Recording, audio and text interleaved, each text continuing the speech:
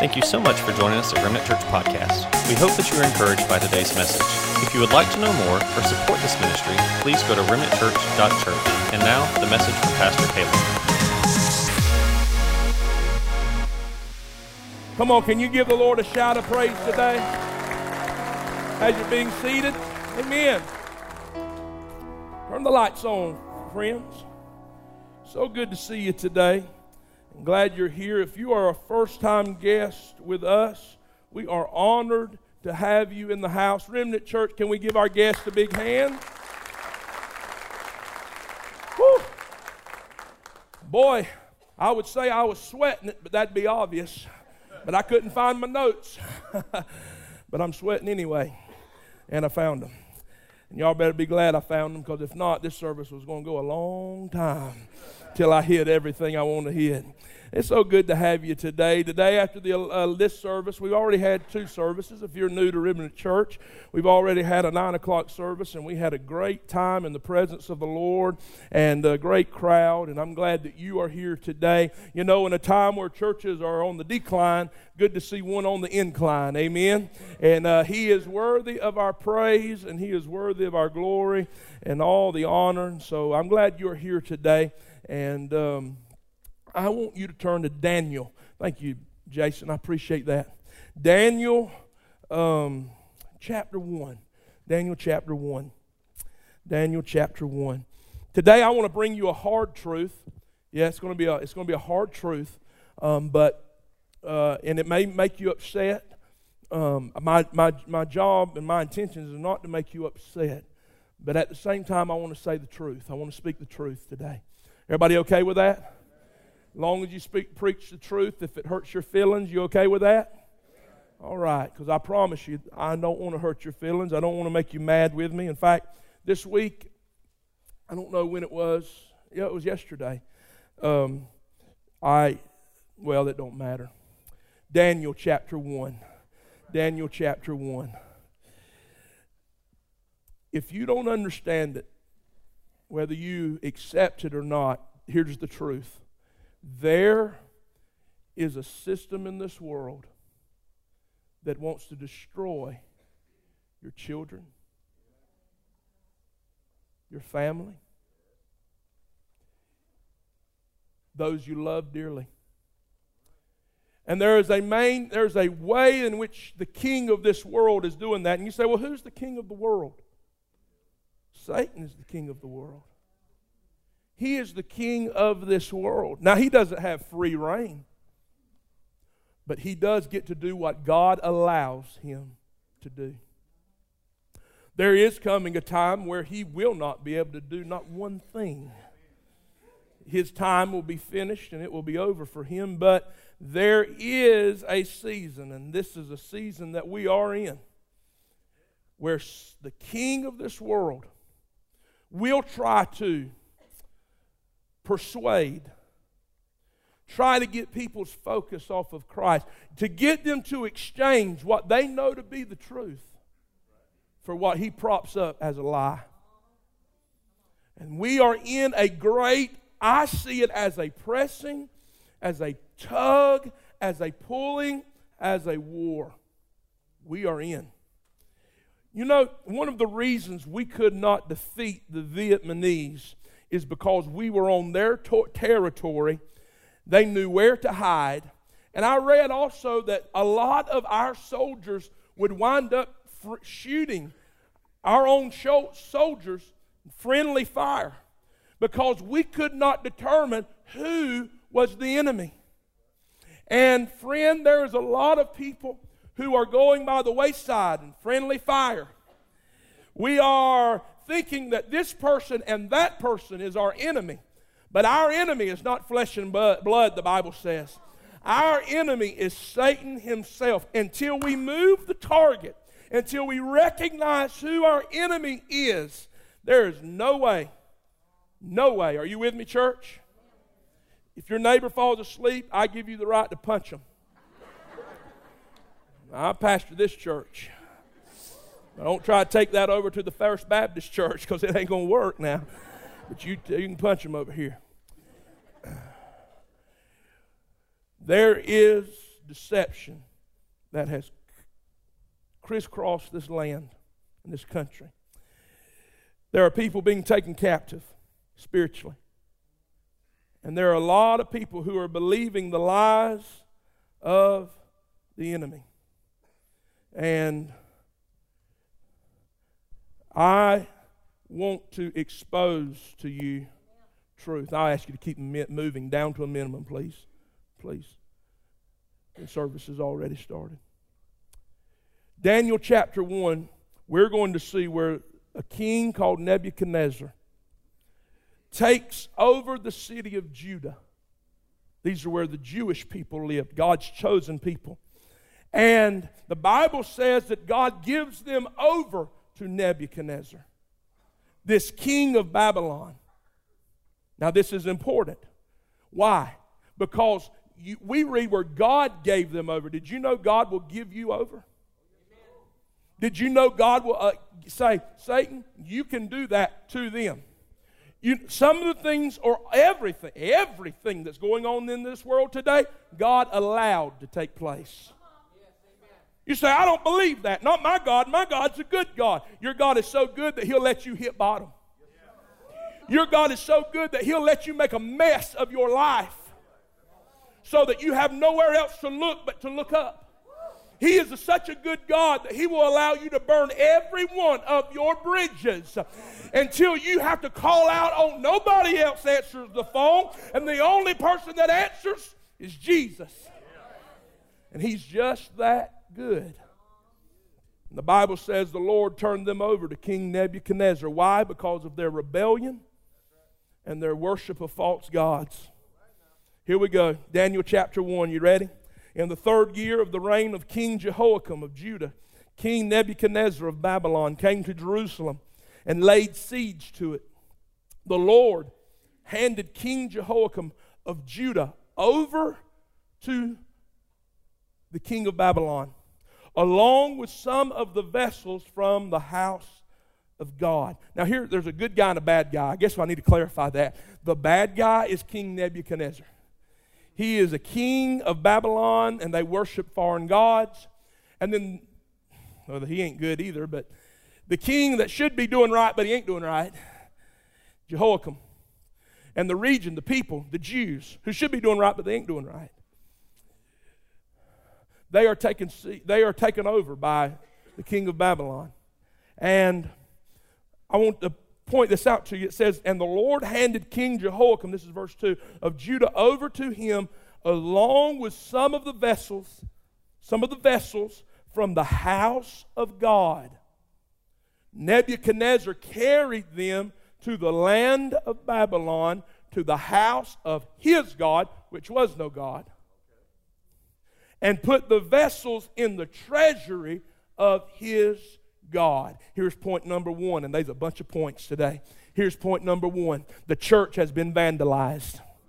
Here we read that they went and took the vessels of the house of God and put them in the vessels, or put them in the treasury of Nebuchadnezzar's place of worship, which was a false place of worship. And today, the church has been vandalized. Some things have been stolen. You say, Pastor, what's been vandalized? What's been stolen? Truth.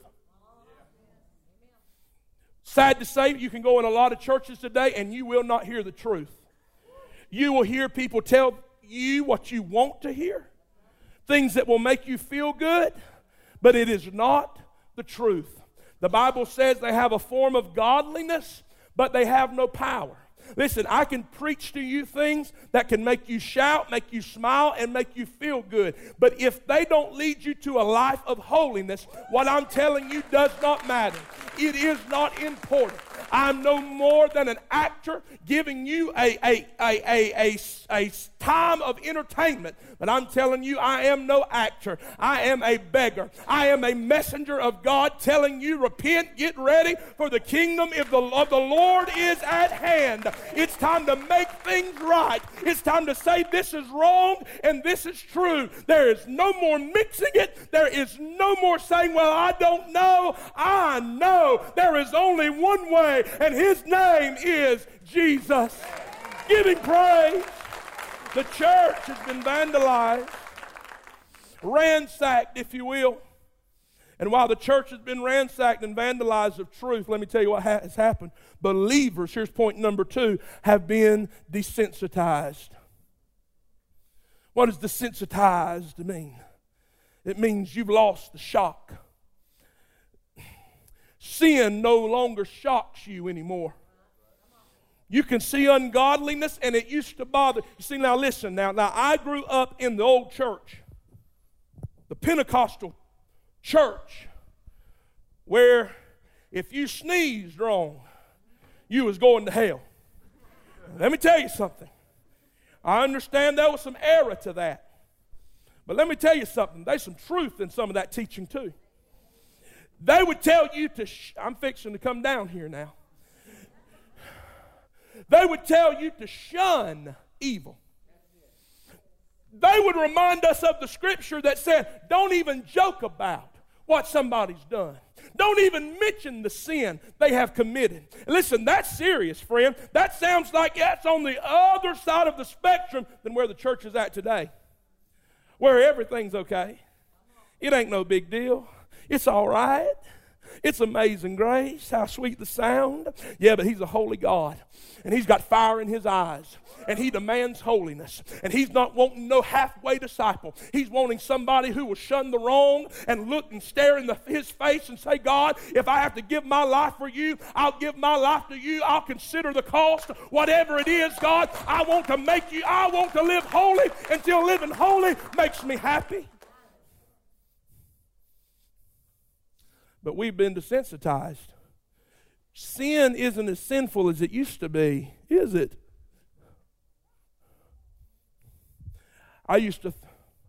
Somebody told me, I don't remember who said this, but they said, when it comes to watching TV and you don't know what to watch, what would you watch in front of your grandmother? Would you watch that in front of your me mama? See, I don't have just a grandmother. I got a me mama. And that's supposed to keep us straight, right? How about this? The Bible says that Jesus will never leave us nor forsake us. Oh, ain't that great? I love that. But you know what also that means? Wherever I go, Jesus goes. Whatever I watch, Jesus is watching. Whatever I'm jamming out in my car, cranking my system up to, boom, boom, boom all around town, Jesus gets to listen to. Whoever I'm talking about, Jesus is listening to all that. Whoever I'm having over for lunch, and I ain't talking about you invited them over, you chewing them up and spitting them out, Jesus is there. But that's not that bad anymore, is it? We have become desensitized to sin. Let me say it like, we don't maybe do the things that some of those bad people are doing, but we don't mind being entertained by the things they're doing. I believe homosexuality is a sin. Yeah, but you love to watch your little homosexual couple on TV. Am I preaching all right? Let's get mad all at one time. You're entertained by that. But there was a day where sin shocked you. Where you did not, sin made you, it was repulsive to you. It made you sick. You hated it because you knew God hated sin. You knew it broke the heart of God because God gave His Son to die on the cross for our sin. And so you hated sin because you loved God. But what has happened? First, you are not hearing truth anymore. And therefore, the church has been vandalized of truth and you have become desensitized. And what you would not even speak of now, you are entertained by. Now this is truth, church. This is me. My TV needs a Holy Ghost baptism. My radio needs to have a Holy Ghost baptism. There's some things in our houses that need to get out of our houses. There's some things in our lives that don't have any room in our lives. We need to clean out the junk drawer. Everybody got a junk drawer in their house? You know what I'm talking about? You may not know what I'm talking about. It's the one where you got that control that you don't know what it goes to. It's in that drawer. Pens without lids in the drawer. Random batteries, you don't know if they work or not. Where's it at? It's in that junk drawer, ain't it? A key. You don't want to throw it away because it could be something important. Now, you ain't been in it in 10 years. But guess where that key's at? It's in that junk drawer, ain't it? With a brush. There's a brush in there. Y'all got it now? That junk drawer.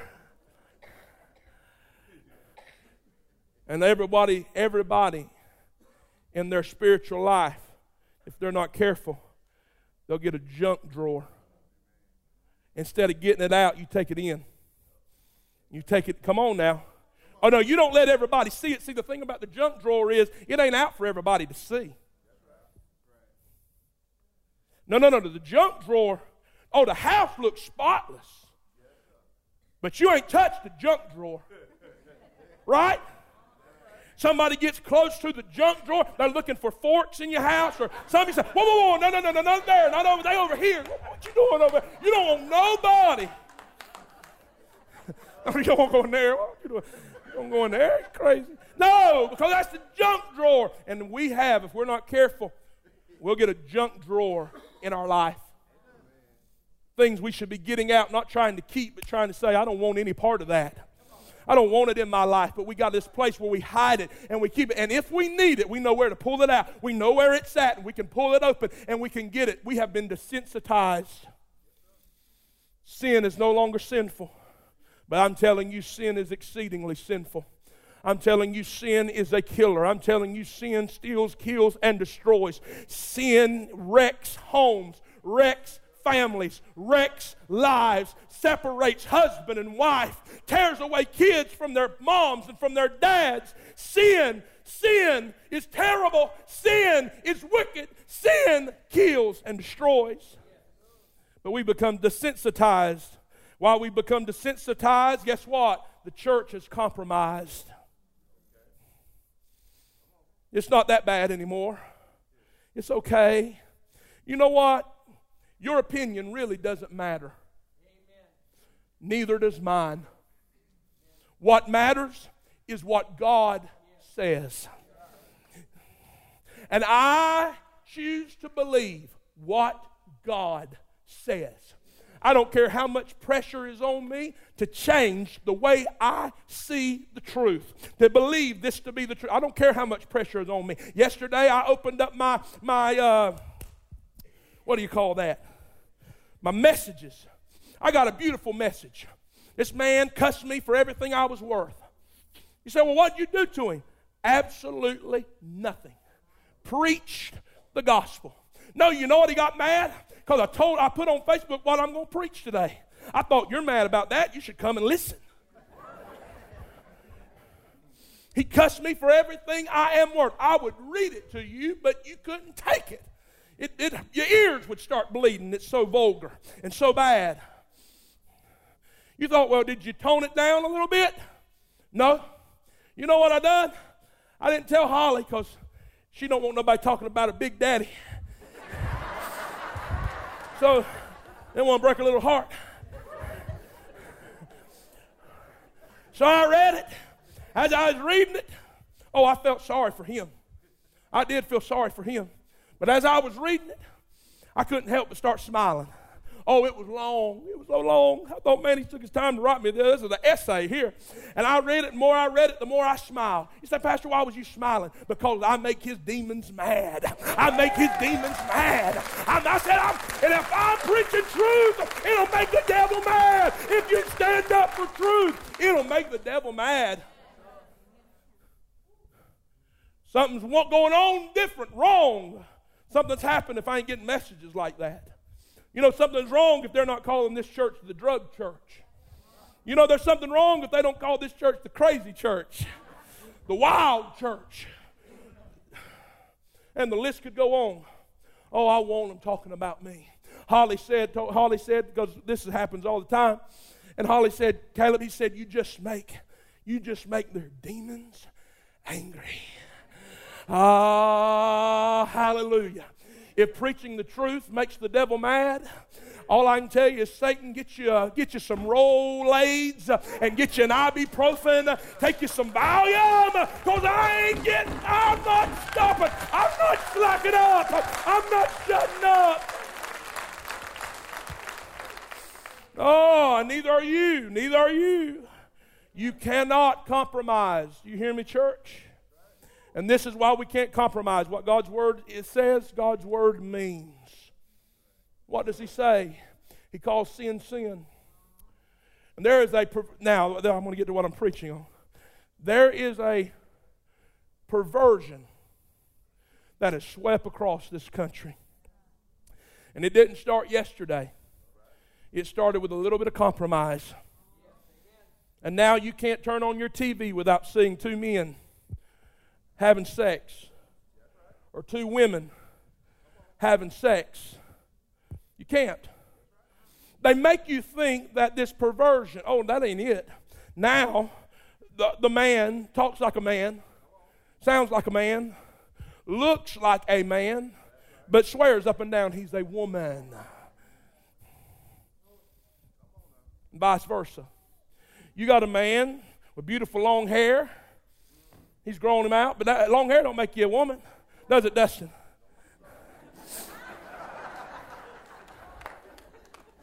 No, it don't. You can put on a women's swimsuit. You can have long hair. You can look in the mirror and say, I am a pretty woman. But if God made you a man, help me somebody, you are a man. And if God made you a woman, then you are a woman. But there's a great perversion that's took over. And I'm not making you say, Pastor, are you making fun? Are you joking? No. These people are ill. Spiritually ill. Not mentally ill, spiritually ill. And you don't want to tell them the truth. No, you know what we want to do? We want to love them and say, it's okay. You want your best boy. Women, you want to have your best friend be these two gay guys. No. I ain't trying to get nobody. But the truth is, church, instead of you telling them the truth, you say you love them, you don't love them.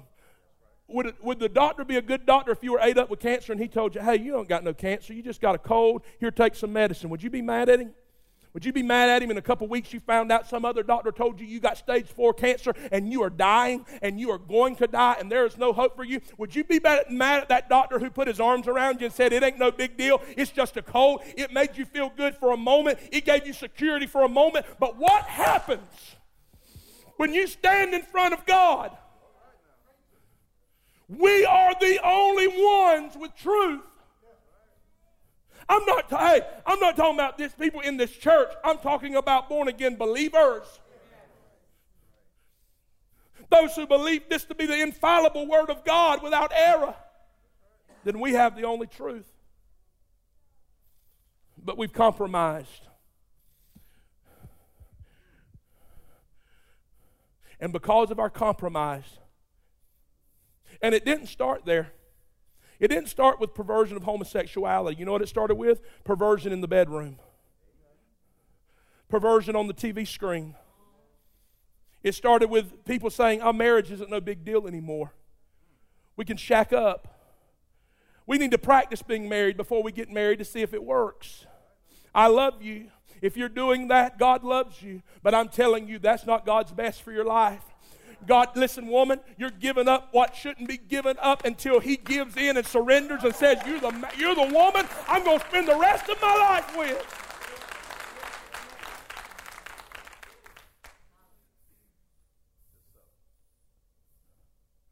So it didn't start it didn't start where we're at now.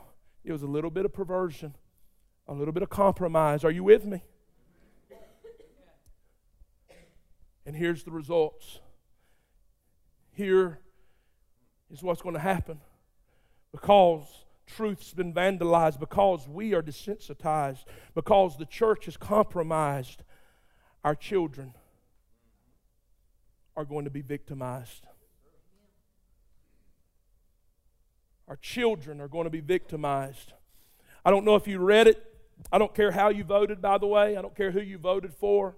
I'm not here to pick your person up you voted for, put him here or put him there. I'm talking the truth. If the truth lines up with how you vote and how you live, good. If it don't, get right.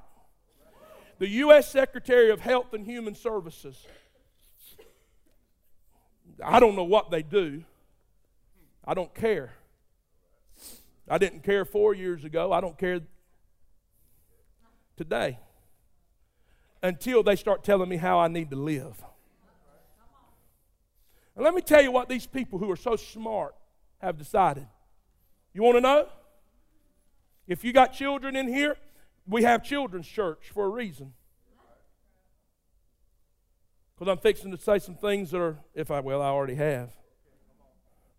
Let me tell you what this person said that we should do. Now, this person is in the administration of the current president. And this is what his idea, they wrote a paper of suggestion, and this is what the Department of Health and Human Services thinks. If you have a 9-year-old child, or 8, or 11, or 12, and they decide, it's a little girl, your little girl decides, I think I'm a boy. You know what you should do? You should tell them, is that how you feel? Yes, that's how I feel. Then you should then raise your little girl as a little boy. It don't stop there. And we think that there should be federal funds that help little 9-year-old boys who want to be girls have their face feminized. You think I'm playing? You think I made this up? All you got to do is look at it. You can look at the exact paper that they drafted and sent. This happened 3 weeks ago. That if they want to be a girl, then you taxpayers, because this is Medicaid, Peach Care, and all those things that I think should be there in place to help people if they need it, but not to ruin a child's life. Take a 9-year-old and let them have surgery, change their face, have them mutilated. The actual wording in the paper was top surgery and bottom surgery, where they modify the chest and they mutilate, because there is no other word. That before they have puberty and go enter into puberty, that they'll take medicine that'll keep them. Let me tell you something. That's sick. That is disgusting. And it originates from a deep, dark place in hell.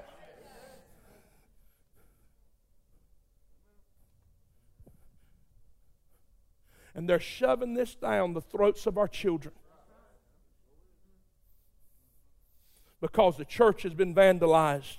Because we have grown desensitized. Because we have begun to compromise. And our children now are being victimized. They are having to pay the price of it. So let me get back to this story.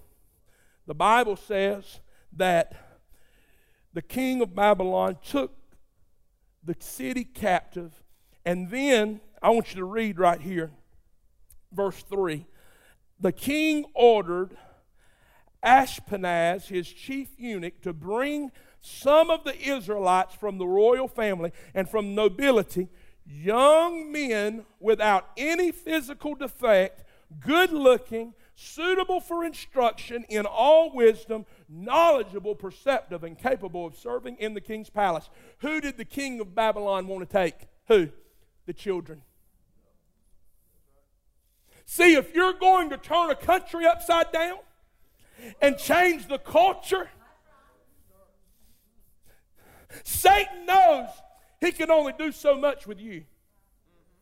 So he puts his eyes on your children. And while you're playing the cool parent, while you're playing the I don't want to make nobody upset card, Satan is having his way with your children. Let me ask you this. I don't know, what city? New York City, that's a big city. Everybody knows about New York. New York, big city, let's say Times Square. How many been there? There's good things in Times Square. One of my favorite churches in Times Square. Great things in Times Square. Terrible things in Times Square. Kind of like Waycross. Great things, terrible things.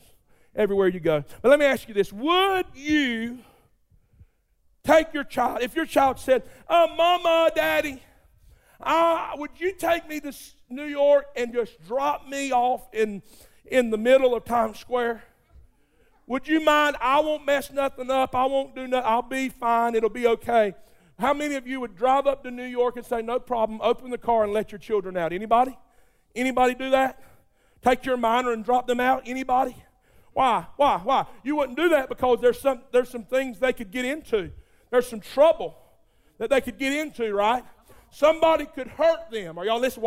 Watch me. Somebody could hurt them. Somebody could bother them. Somebody could abuse them. Right? Kidnap them. You would never do that. You wouldn't even put them in the middle of Willacoochee.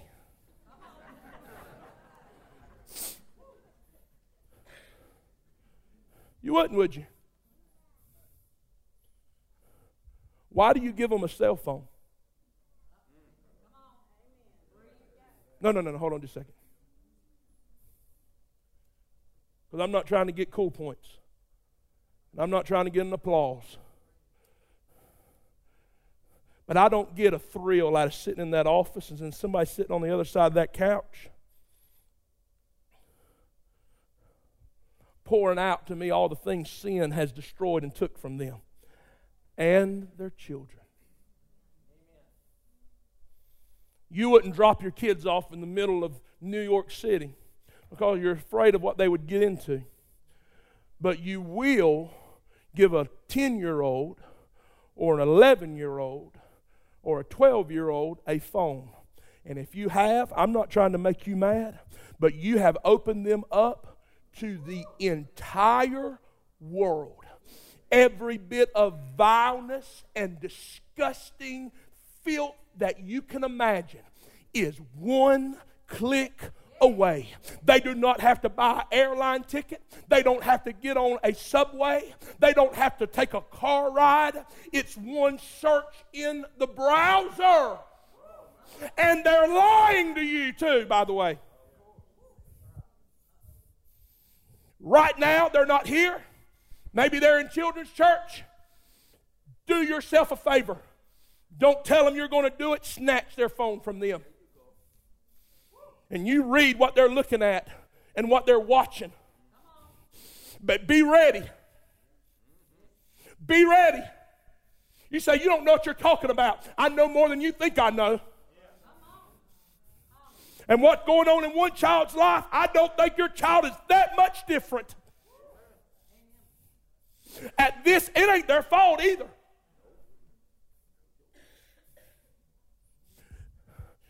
And guess who's paying for it? You are. You paid for them to become a lesbian.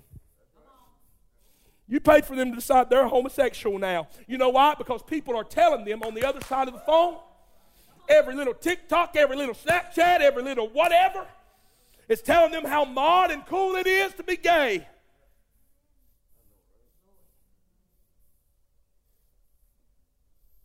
You introduce your kids to sexting.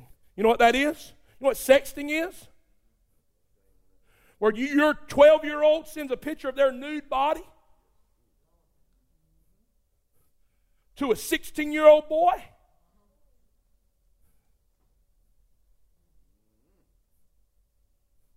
You paid for that. And there's teachers in this house right now. There was teachers in this house this morning at 9 o'clock, and you know what they were saying? With tears in their face. Because they know. They know. You say, you think your child's innocent? You've lost your mind. But I'll guard her like a bulldog. You say, well, you'll keep her too close. Well, when she gets out, she'll escape. Do you hear me? And then she'll learn how to live her life. But until I think she can make decisions on her own, it's my job. Hell wants your children.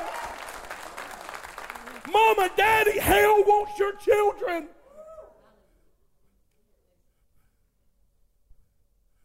They want to steal their innocence from them.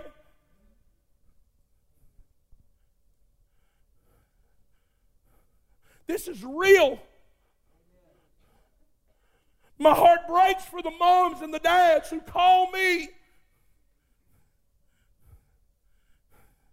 and tell me, well, I can't even understand what they're saying because they're hyperventilating. Pray for my child. Pray.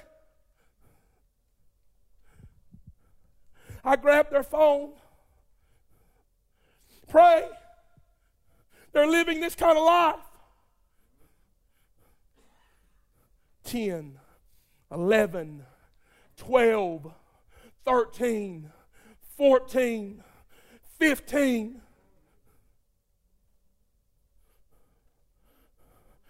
Friend, we've got to stand up. I know this ain't popular. But do I continue to make appointments in my office?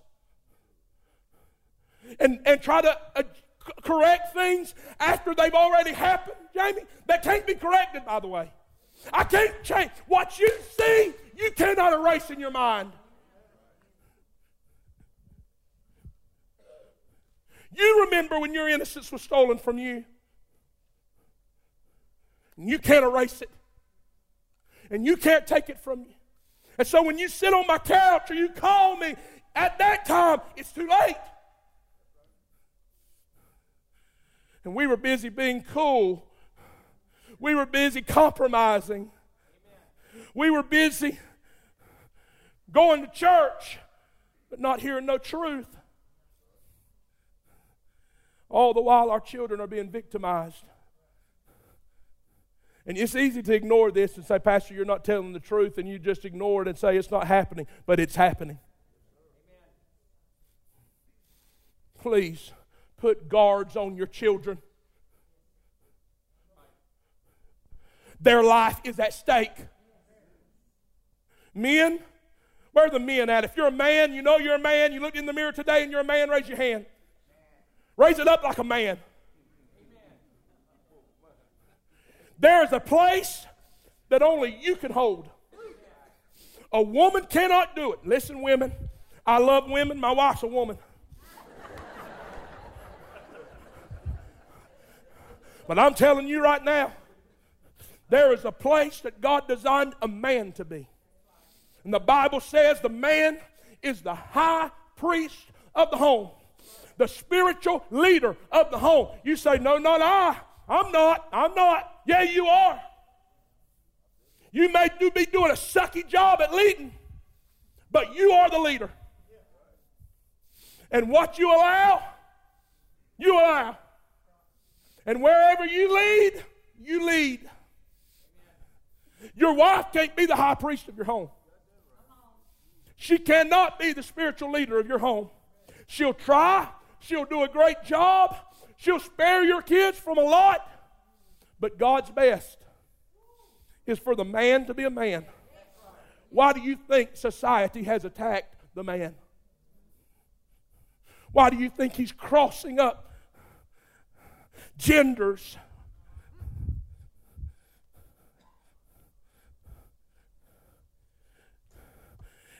And this lie that a woman is the same as a man and a man's the same as a woman, that's a lie. A woman's not the same as a man. We're equal, but we are not the same.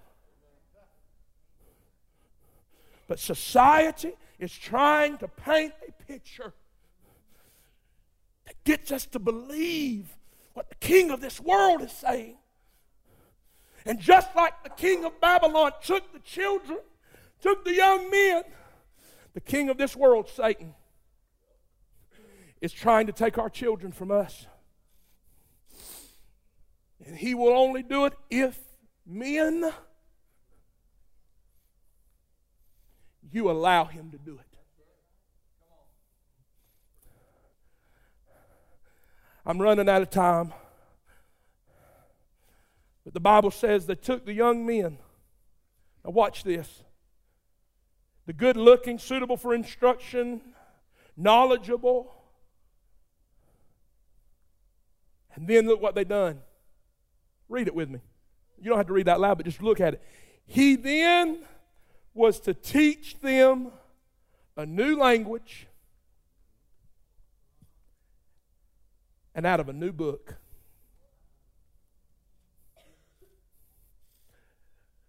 The king of this world is trying to teach us a new language. Do away with he and she and him and whatever. Now it's those or neutral or whatever. You see, I hadn't took the class. They're trying to teach us a new language. There's no Mickey Mouse and Minnie Mouse no more. It's my C's. Mouse and mouse. Your books, slowly that your children are reading, that are in your school, in the school. By the way, that we pay for. Let's not go there. Guess what? They're slowly taking out the boy. Guess what? John's got 2 daddies. Jenny's got 2 mamas. Today on your phone, you can look up, guess what? Look what, how smart. You got to be smart to make an iPhone. I mean, you can talk to it. It can tell you where to go. But stupid enough to have a, what do you call that? An emoji of a man who's pregnant.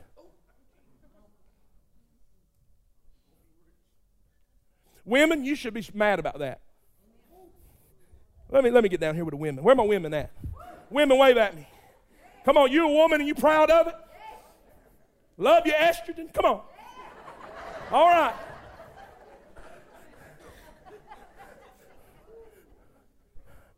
You should be livid that a man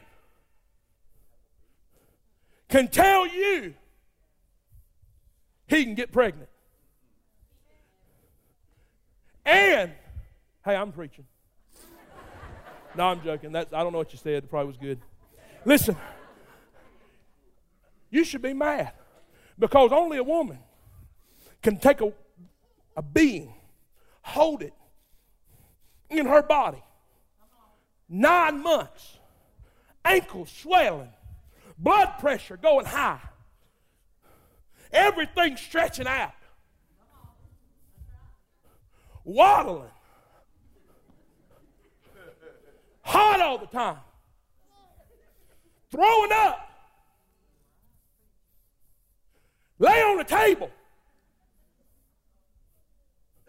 endure pain that a man don't know nothing about. Where's the ladies at? Come on, I thought y'all be sure.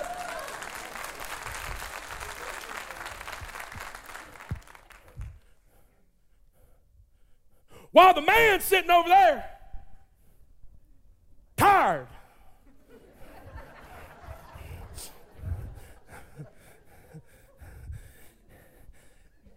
And you are having contractions. And you are able to deliver a child, which seems humanly impossible, physically impossible, and yet you do it. And some idiot, moron, asinine, jackleg, stupid, ignorant, genius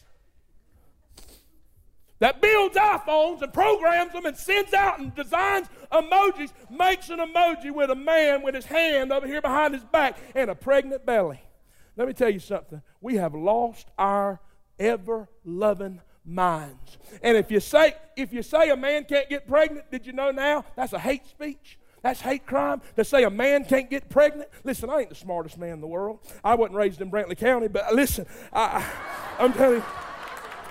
But I got all 8 years of Ware County High School. Well, I mean, yeah, went through it twice. I'm telling you now, I know the difference in a man and a woman, and I know the difference in the Word of God and a lie. And we've got to stand upon the Word. Now let me finish. I'm getting way off track here. Some of y'all don't go to this church. You won't never be back. I get it. Some people love us, some people hate us. And they done that to Jesus too, by the way. He didn't have none in the middle. They either loved him or hated him. Let me finish. But what did Daniel do? So Daniel's been kidnapped. They try to teach him how to talk, a new way of talk, a new way to read. So they changed his literature. You know what they did? Put this point up. They gave him a new name. That's what it says. It says, and then they changed their names. They changed Daniel's name to Belshazzar. They changed Hananiah's name to Shadrach, Mishael's name to Meshach, and Azariah to Abednego. And let me tell you, so they tried to change the way they thought, change the way they talked, and then they changed in an effort to change their identity.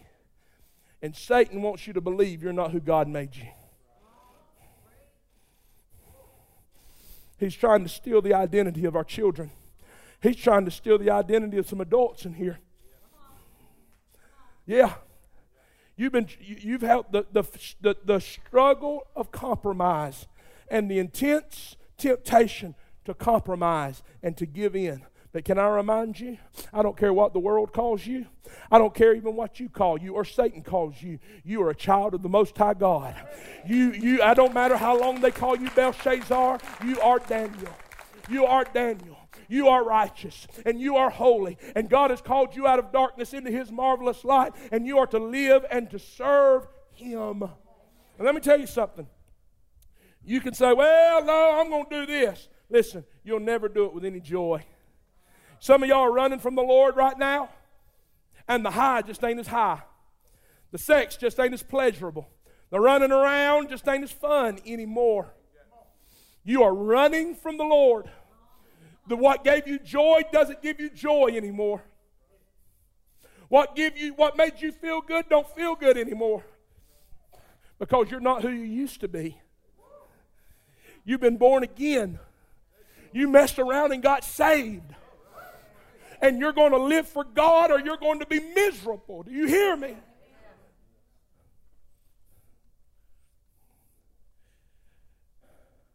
But this is what Daniel done.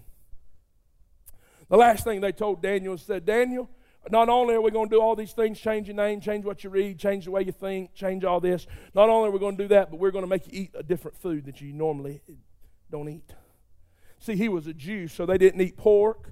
And one of the big things they didn't eat food that was meat that was sacrificed to idols. That was a big no-no if you were a Jew.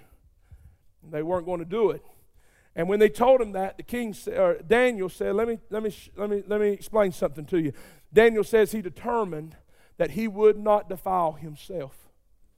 So here is Daniel. Listen to me real good. I know I'm closing. I know I've been going a long time. Listen, here's in closing. Daniel was in a foreign country who served foreign gods, but Daniel was not going to roll over and play nice. Daniel made up his mind. That's the first point I want you to see. Daniel made up his mind. Daniel determined, the Bible says, that he would not defile his God. He would not defile himself. He would not eat what they were serving. And I'm telling you, refuse to eat what they're trying to shove down your throat. Refuse to eat it. Remnant Church, refuse to eat it. I don't care if nobody don't like you. I don't care if they call you a racist, a bigot, or whatever, a homophobic. Don't you eat what they are serving you. You serve God. You are righteous. You are holy. And you stand for truth. Are you okay? Do not eat what they're trying to force down your throat.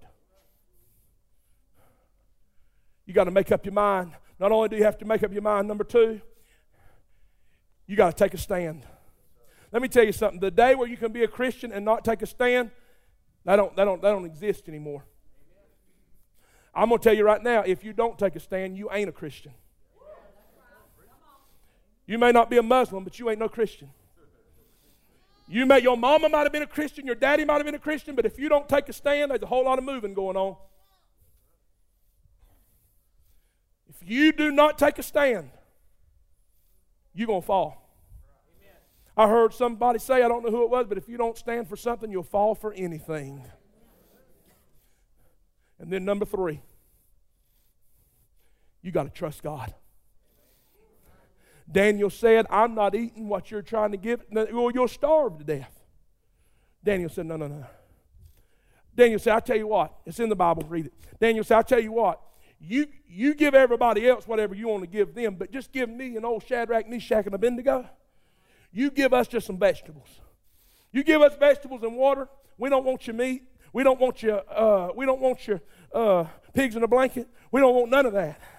Just give us vegetables and water. He said, I can't do that. He said, if I give you vegetables and water, you're going to look skinnier than the rest of these people we kidnapped. And the king's going to want to kill me because I ain't taking care of you. He said, oh, no. Trust me. Trust what I'm telling you. See, he knew God was able to keep him. It didn't matter if he was in Babylon, in a foreign country. If he was kidnapped and all by himself, he knew he could not get away from God. He knew God was with him. He said, no. He said, give me vegetables and water and watch what God does. He said, yeah, but you'll be losing weight. The king will be mad. He said, try me. He said, give us 10 days. You give them whatever you want to give them, but give me and Shadrach, Meshach, and Abednego, you give us vegetables. The Bible says 10 days later, after eating nothing but carrots and broccoli and water. How many know if you eat carrots and broccoli and water, you lose weight? You won't gain weight. They started eating them carrots. They started eating that broccoli, drinking that water. Everybody else was having sweet tea, pork chops.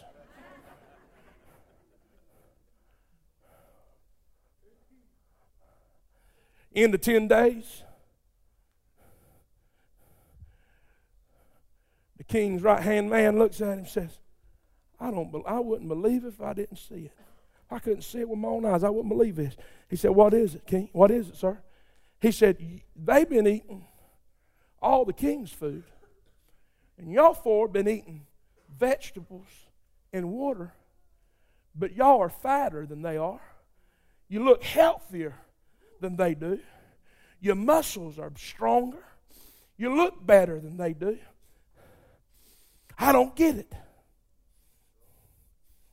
God is able. Let me tell you something. Some of you think it's hard to take a stand.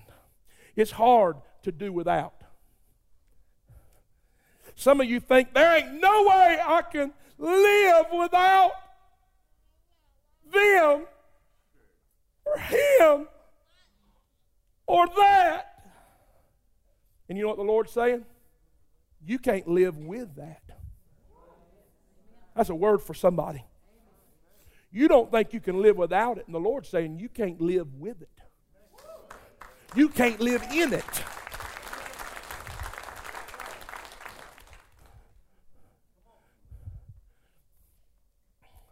He said, I don't believe what I'm seeing. They're stronger. They're healthier.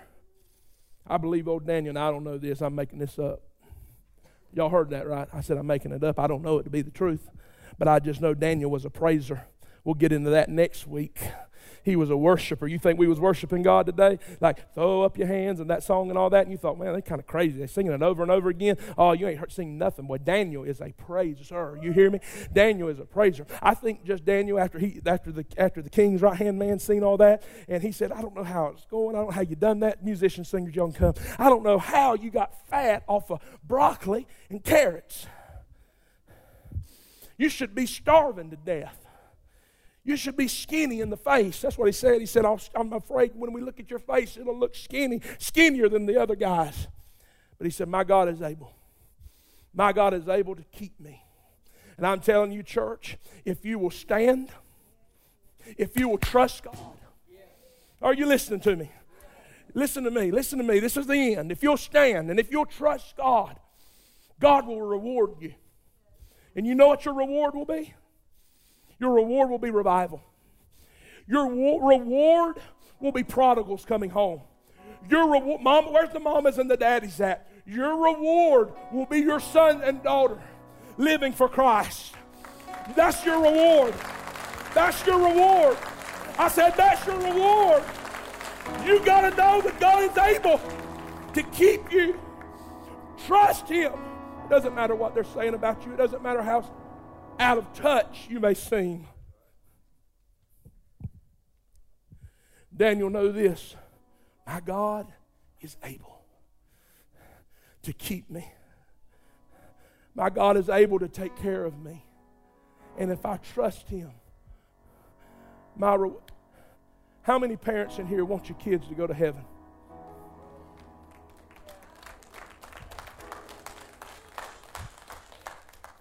You want God's best for your children. You want God's best for your life. You have a responsibility. You say, well, I served God and I lived for God and my kids are not serving God. Well, the Bible said they wasn't going to always serve God, but there was a promise. Before their time's up, they're going to come back to God. If you train them up in the way they should go. In the end. Somebody say end. You ain't in the end yet. But at the end, at their end, they will not depart. I'm saying, church, it's time to take a stand. To be silent is to be in agreement.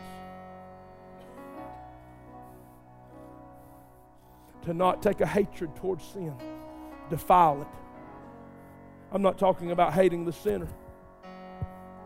This church loves the sinners. This church, it was built for the sinners. If you're today, you're not saved, you fixing to get saved. Because we've been praying for you. We've been believing God for you. This church, you can come to this church high. You can come to this church jacked up. Long as you ain't louder than me, you can come to this church. You say you're just saying that? And I'm telling you, I know that. That's who we are. Last time I checked, I'm the pastor, and that's who we're going to be. That's what we're going to do. That's who we've reached. I'm not against the sinner, but I hate the sin that's killing you. And we're going to preach the truth. We're going to stand for the truth. And I'm going to give you an opportunity today to accept the truth. Stand with me all across the church.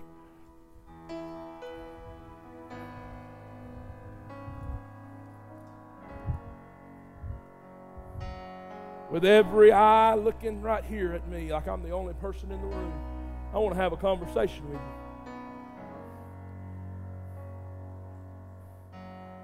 Do you know this truth that I'm talking about? Have you accepted this truth? Are you living this truth? If you are not, just as sure as I'm standing here, there are two places where you will spend eternity. Only two places.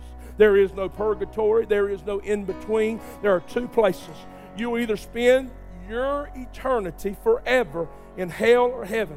And it's based on a decision.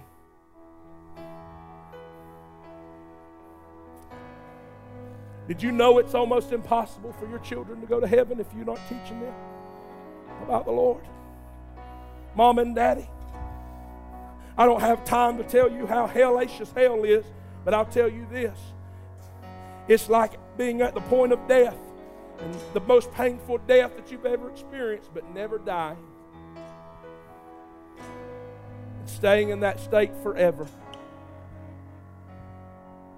Let me tell you what heaven is. Heaven is a place that God has prepared for you. If it wasn't so, He wouldn't have told you. But He goes to prepare a place for you, that where He is, there you may be also. And He's prepared this place for you. But you don't get to this place because you're good. You don't get to this place because you go to church. You get this place because you get a relationship with Christ. And this relationship with Christ grows, grows, and grows until you're spending forever with Him in heaven one day. And you receive this relationship with Christ by simply believing in Him. Did I paint a picture of what the world looks like? What I said today? Could most of you agree? Yeah. This is the perversion and the sickness of the world. Would you not agree that it would have to be hell-inspired? That the king of this world, Satan, that it has to be him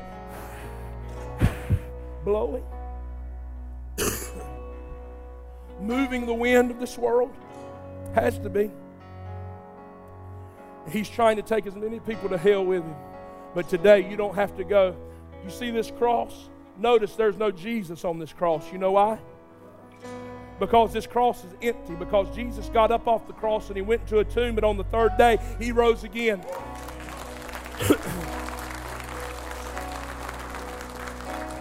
And if you place your faith today in Jesus Christ and believe that He died for you and He rose again for you, that He can deliver you from this darkness, this perversion, He can save your children. He can turn your life completely around. If you'll believe that today, Jesus will save you. It's simply by believing. The Bible says, whosoever shall believe upon the name of the Lord shall be saved. Whosoever calls upon the name of the Lord shall be saved. You recognize you're a sinner. Maybe you've never placed your faith in Christ. Maybe you're not living for Him. Let's just be real. Are you living for God? In every decision that you make, do you have a God consciousness about you? Where you think, is God pleased with this? Is God not pleased with this? Would God want me to do this? Are you living for the Lord? I mean, be honest.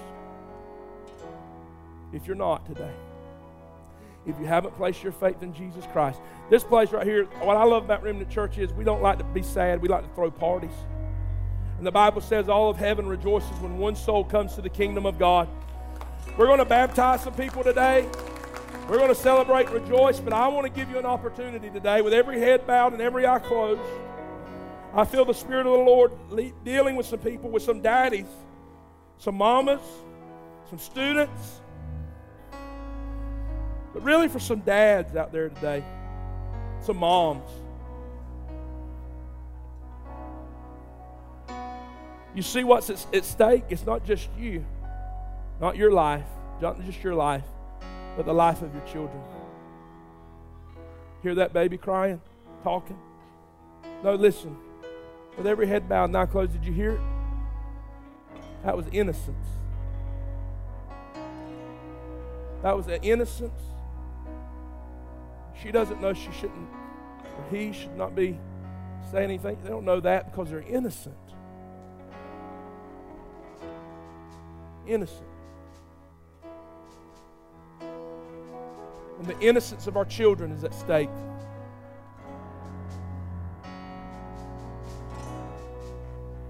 If we don't stand, who's going to stand? The school system's not going to. The government's not. We got to stand. And we stand first by getting something to stand upon and getting our relationship with Christ where it needs to be. today across this room, with every head bowed and every eye closed, if you do not know that you are saved, if you have not received the Lord Jesus Christ in your life, but you're tired of riding the fence, you're a good person, maybe you're a good person, but you're not saved. You haven't asked Jesus into your life. You're not living for God. You're not consciously thinking about God in every decision that you make. You're not living a life that's where you're trying to be pleasing to Him. You say that, I'm not doing that. Well, then you're not saved. But if you want to be saved, all you got to do is call out on the name of the Lord. You say, Pastor, before I leave, I want to give my life to Christ today. If that's you, there ain't nobody looking. Lift up your hand right now. I'm not going to embarrass you. Just lift it up high right now. Lift it up. I see that hand. Anybody else? Lift it up. I see that hand. Don't be shy. Don't be scared. Just lift it up. Lift it up high. Sir, you know everything's right between you and God. You can walk out of here knowing that you're going to spend eternity in heaven. I've seen those hands that went up, but I want to give you one more opportunity today. If you don't know, sir, ma'am, would you raise it? I'm not going to embarrass you. I'm going to pray with you. I'm going to pray with you from right here. I'm not even going to make you come down today. You say, Pastor, remember me when you pray. I want to give my life to the Lord. Anybody else? Raise it up high right now. I see that hand. I see that hand. Who else? Who else? Keep it up where I can see it. All right, listen, look at me right now. If you raised your hand today, now we're going to pray. And we're all going to pray. You're not going to have to pray by yourself. A prayer doesn't save you. But if you believe the prayer that you're praying, if you believe it with all your heart, with all your mind, with all your soul, today Jesus will come into your life and He will save you. And now, what do I do after that? You live for Him. You live for Him. You go to church. You find you a good church. This is a good one. Go here. If not here, not from here, find one. Go to New Believer small group every Monday night at 7 o'clock with people who've just been saved. Have someone teach you. But today, if you raise your hand, I don't want to wait any longer. If you raise your hand, let's pray this prayer. Everybody, say it with me. Are you ready? Say, Lord, here I am. Forgive me of my sins. Wash me. Cleanse me under your blood. I'm a sinner. I need a Savior. My life is at stake. The life of my children are at stake. I want to be the man and the woman of God that you've called me to be. I surrender my life to you. I turn away from sin. I make you the Lord of my life. I'm going to live for you. I receive your forgiveness. I receive your joy. I receive your love. I receive your grace. And today, I know I am saved. In Jesus' name, amen. Come on, can you give the Lord praise?